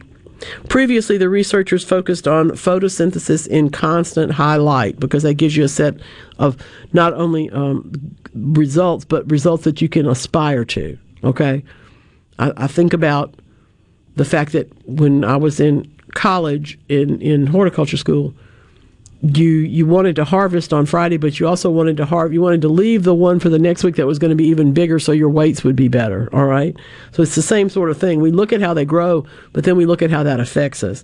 And in this case, what they had to do was to really look back at the different environments and recognize that wild rices and domesticated rices do not act the same way. We didn't know that before, and now we do. People who've grown them certainly knew this, but now we understand the switch in how much carbon dioxide they take up and what that makes for the individual plant as well as for the species. It's really cool. Sheila's in Picayune. Hello, welcome into Weekend Gardening. What's going on today? Hi, Sheila. Hey, yes, I have some black spots on my trees. It's starting at the base. It rubs off. I just don't know what to do. What kind of tree is it? I have like the holly. Okay. Holly. And you can rub it off? All of them. Yes, I can rub it off. I've been trying to wipe some of it off, but then I'm looking at it all over my tree. Okay. When you have a black spottedness or streaks and whatnot that can rub off on trees, on woody plants, even on some other things, but mostly on woody plants, they are experiencing sooty mold. Now, the bad news is that sooty mold is in the air all the time. The good news is that it only falls and grows where the environment is hospitable to it, so that's why we don't see it every day. It is, however, the result, that environment where it can grow is the result of insects feeding in the tree. So since yours are completely torn up by this stuff, I want you to try to identify the insect, but be aware that it is most likely that you will have to use a systemic insecticide. That's not one that I recommend for very many things, but it's a captor, it's a savior, all right? It's the one that's going to kill the bugs from the inside of the plant, which also means you're pouring it on as a drench so you don't have to spray the tree. That's handy, and it will be taken up by the tree. But it also means that anything that gets in there to try to feed is going to get dosed with the insecticide. That's good for the one that's bothering the tree. Might not be so good for some of the ones that you would like to be there. However, when we come to a position where we have to save the tree, a systemic insecticide is the way to go. Bayer makes one, Orthene makes one, garden centers have them, big box stores have them. And here's what I would do. I would go out with a spray bottle of soapy water and wash off some of those leaves. Just see if that actually can clean off. If that's the case, get a systemic insecticide and treat the base of the tree. You can still wash the rest of it off if you don't want to look at it, but that will stop the damage. Okay, thank you. Thank you, ma'am. Glad to hear from you. I love Picayune. Just looking at some beautiful pictures. They've got so many events going on at Crosby Arboretum. Y'all need to be there if you're not already. Sweet place. I got family there too. That's nice. Hey now, you know what it is. Time is tight.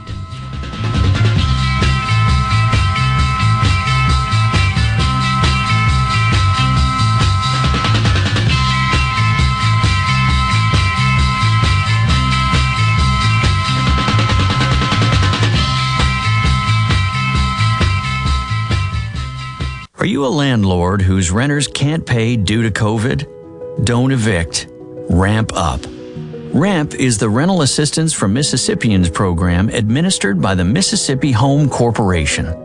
If you have tenants who need help paying past due and future rent or utilities where they're currently renting from you, RAMP may be just what you both need. So don't evict. Learn more at ms-ramp.com and ramp up now. The holiday season is right around the corner. So give the gift that's hard to wrap, but easy to give. Give them a Stihl. From powerful trimmers, blowers, and chainsaws under the tree to branded accessories stuffed in their stockings, the Stihl Holiday Gift Guide has something for everyone. Visit your local Stihl dealer or go to stihlusa.com/gift guide. Real Stihl. Find yours. Available at participating dealers while supplies last. No Drip Roofing and Construction. The name says it all. Whatever Mother Nature can dish out, No Drip Roofing and Construction can take care of it with no deposits up front required. 601-371-1051. 601-371-1051. Make it a November to remember with a new Mazda from Mazda of Jackson. Come in during the Season of Inspiration sales event and get 0.9% financing for 36 months on all remaining 2021 Mazdas in stock. That's right, 0.9% financing. This will save you thousands in finance charges. We're also giving you an additional $750 in customer cash on new Mazda CX-9s and get your first year's maintenance on us. Plus, you can buy with confidence with a 20-year, 250,000-mile powertrain warranty from Mazda of Jackson. Our incredible credit team works hard to get you approved. 100% credit approval is always our #1 goal. Bring in your current vehicle and we'll buy it even if you don't buy a new one from us. Don't overpay for your next vehicle. Get to Mazda of Jackson today during the Season of Inspiration sales event going on now at Mazda of Jackson, where nobody walks away because everybody saves. I-55 Frontage Road North in Jackson. Call 991-2222 today. MazdaofJackson.com. See dealer for details with approved credit on select models. Innovative Health Clinic in Ridgeland is now offering monoclonal antibody treatments. Monoclonal antibody therapy offers a way to help reduce and prevent severe symptoms in COVID-positive patients and for those who have been in close contact with someone who is tested positive. Most insurance providers will cover the cost. If you are uninsured, you may be eligible for reimbursement through the federal government. To find out if you are eligible for this treatment option, call Innovative Health Clinic today, 601-944-5585. In one way or another, we are all broken, cracked vessels. Life leaks out, but Jesus keeps filling. Hear Dr. Michael Ziegler's message this week on The Lutheran Hour. Each Sunday morning at 7 on Super Talk 97.3. This view was worth a hike. Right? And it's a good way to stay on top of my health. Yes, I'm Cologuard, a prescription colon cancer screening option for people 45 plus at average risk. Have you screened for colon cancer? Not yet. Don't wait. It's more treatable when caught in early stages. Tell me more. Cologuard is non-invasive and it's used at home. It detects altered DNA in your stool to find 92% of colon cancers. 92%? Yep, even those in early stages. This was seen in a clinical study with patients 50 and older. Any positive result should be followed by a diagnostic colonoscopy. False positive and negative results may occur. Cologuard is not a replacement for colonoscopy in high-risk patients. Do not use if you have had adenomas, have inflammatory bowel disease and certain hereditary syndromes, or a personal or family history of colon cancer. Most insured patients pay $0. Ask your provider or an online prescriber if Cologuard is right for you, or visit Cologuard.com. I'm in.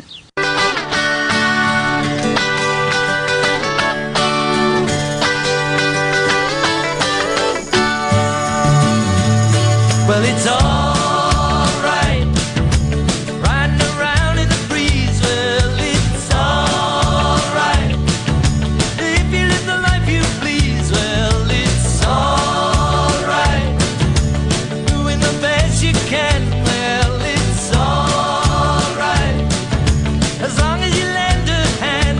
Thank you for listening to Weekend Gardening. It makes my week, and I'm happy to say that a lot of you feel like it makes yours too. It's certainly a great joy to be here and a privilege to have this microphone. It's not something everybody gets. I'm lucky, but I work hard to keep it, so thank you very much for listening. I appreciate that. Yes, indeed, put those crotons in the house, even on the coast. It's absolutely true.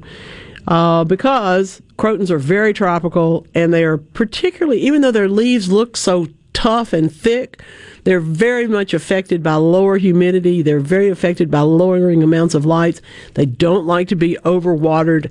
And when it gets below 40 degrees, they start shivering. And that just doesn't seem like it could be true for such a tough-looking plant. They're wimps. And I like them. They're beautiful. But the more red in the color of the leaves, the more bright light they need in your house, or an artificial light, grow light bulb in the lamp next to them or something like that. They're not happy outside when the temperatures get chilly. No question about that. I love, Sue in Lucedale has a question, and I love it, but I really hate to ask, By the way, she the picture that she sent before Sue did from Lucedale was the monkey vine that was growing up her crepe myrtle. I noticed this morning that mine's just starting to get crispy edges. I didn't really let anything grow. I didn't plant any. Haven't planted any in ages, but I do have one or two that come up on a fence where they were planted once upon a time. I do not live where they are invasive. They can't reproduce enough or fast enough to cause a problem. If you do live where they can cause a problem, for instance, if you're in Zone 9B or any, further towards the coast and whatnot, pay attention and don't let them overpopulate. But I do love that plant. However, she's got what used to be a forest turned into a meadow by hurricane damage, and she wants to know, what can I plant in the late fall, early winter that will give me lots of color? There's a lot of sunshine in there now. I bet there is. Woo-wee. Sue, I'm going to say I would like to see you grow the perennials that we talk about seeding in the fall, as well as some of the annuals. Particularly, you're in Lucedale, you can grow larkspur, but you're going to have to plant it this month in order to get it to bloom before it gets too hot next year. It's an annual, but I would do that. I would plant coreopsis. I would plant black-eyed Susans. All these things from seed. You can plant plants if you happen to have plants or access to them, but all of these things can be seeded in the fall, and there's no reason not to, because that's the best time for them. It gives them the best start. And to do this, if you don't want to plant the whole thing, go out and dig up some patches, just get rid of the weeds, say in a 3-foot circle, because it's probably bigger than you want to plant the whole thing. But take the weeds out, stir that soil up a little bit, plant some seeds, and I'm really, there's literally a dozen that you could start. So if it's a perennial and it grows from seed, particularly if it's native to the South, now's the time. I would say enjoy it and go for it. It is quite a surprise when something takes out a whole thing and suddenly the woods becomes a meadow. All right. In my own back garden, and it's just about shady enough back there now that I could put the hostas back there. I've got 4 hostas that are trying to find a home, and I'm going to put them in there somewhere. But I had hostas growing back there. One of the first things I planted when I got here in the 90s. Well, then there was an ice storm. And so the pine trees that were in the back corner of the property all came down. They fell over in the ice. And as a result, I moved the hostas. They've done fine, but now I have some more babies that I need to put someplace. And I was just looking back there the other day thinking, it's about shady enough back there now because the other trees from the neighbors have grown up into that patch. It's interesting how things change. And sometimes we have to make a quick action to take advantage of something that has changed. Sometimes it's as simple as waiting for the shade to grow back, but I couldn't have left those in there that long. They wouldn't have made it. It was mighty bright back there for a few years, for quite some time. By the way, speaking of your brain and how it's affected by things, you may or may not want to know that the University of Minnesota Medical School is now letting us know that they have done, in a pilot study with humans, they are able to poke in and improve specific brain functions related to self-control and to mental flexibility. Now, think about it. I'm one of those people that I've had friends my whole life that had cerebral palsy. I've had friends all my life that have had Parkinson's. There's times in their life when they would really like that stuff just to stop. And there have been, as a result, many, many studies and many, many prototypes and some really good products and programs that have allowed and helped with that particular physicality of some of those things to not be so difficult. And obviously, self-control is something we would like to be able to do a little bit more to control, as is mental flexibility. Both of those things have a logical application in our own world. So I'm eager to see what comes next. Part of it's, you feel like you get stuck in a thought. I describe it as a hamster wheel. A friend of mine who is a person who has some diagnosed paranoid schizophrenia says that she gets stuck in a train station and she can't figure out what train to get on, and all that's the thoughts in her head. There's too many of them all at once, and so you get paranoid. You don't do anything. Well, that's what she's worked through and has done a real good job with, but it's not always possible to do that. But when you can, and when you're conscious of the issue, things like this can be the real boost that human brain function needs to get us into the next thing, the comparatively better situation. I like that. One of the things that happens in the newsletter each week is that I let you know about some stuff that is happening and stories that I will be bringing to the program. Here's the third one for today. I grew up in a world, I'm not as old as Joan Rivers was, but I always appreciated her remarks about how her mother was a doctor's wife, and as a result, they never used a restroom in public. They wore gloves everywhere they went. They didn't wear masks, but they were very socially distanced from other people because her mother was always concerned about infection spreading or germs spreading. Can be a little bit obsessive, granted, but we're not the only ones that think about these things. University College of London is letting us know that honeybees actually increase their social distancing within the hive. And when you think about that, the hive is literally body to body, right? But if there is a parasite, if that varroa gets to them, and all that, there's some other issues that come along, they actually spread themselves out. This is in Science Advances if you want to look. They demonstrated that honeybee colonies respond to infestations from the harmful mite, due to, generally speaking, the varroa, by modifying their use of space and sequestering off people and places. Okay? Wow, that's important to know. It's not something that we just dreamed up. It's something that is as natural as you and your community trying to avoid the varroa mite or the whatever it is that's coming to get you. Or generally speaking, the outer part of a hive is occupied by the foragers. They're the ones who come and go all the time, trying, bringing food in and whatnot. And the inside, of course, is the nurses and the queen and her babies. So keeping the distance between them is logical because you don't want to bring everything from the outside inside. It's why in many places we have to understand that there needs to be a space between us. And sometimes that's a really good thing. Let's put a plant in that space, huh? What do you think? Let's go grow something today. Come back again here next week for more Weekend Gardening.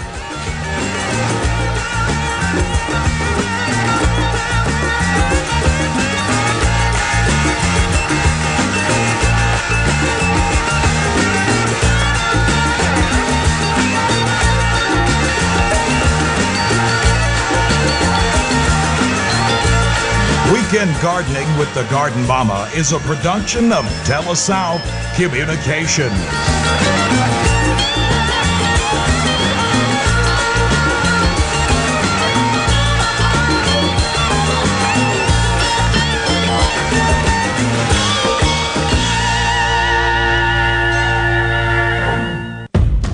Sports is about overcoming obstacles. This is Ernie Johnson Jr., and those are the stories I love to tell in the broadcast booth. But the courage of college athletes is more than matched by another group of young men, the boys fighting Duchenne muscular dystrophy. It's the most prolific genetic killer diagnosed in childhood, and there's no cure. But college football coaches are doing something about it, and you can help. It's called Coach to Cure MD.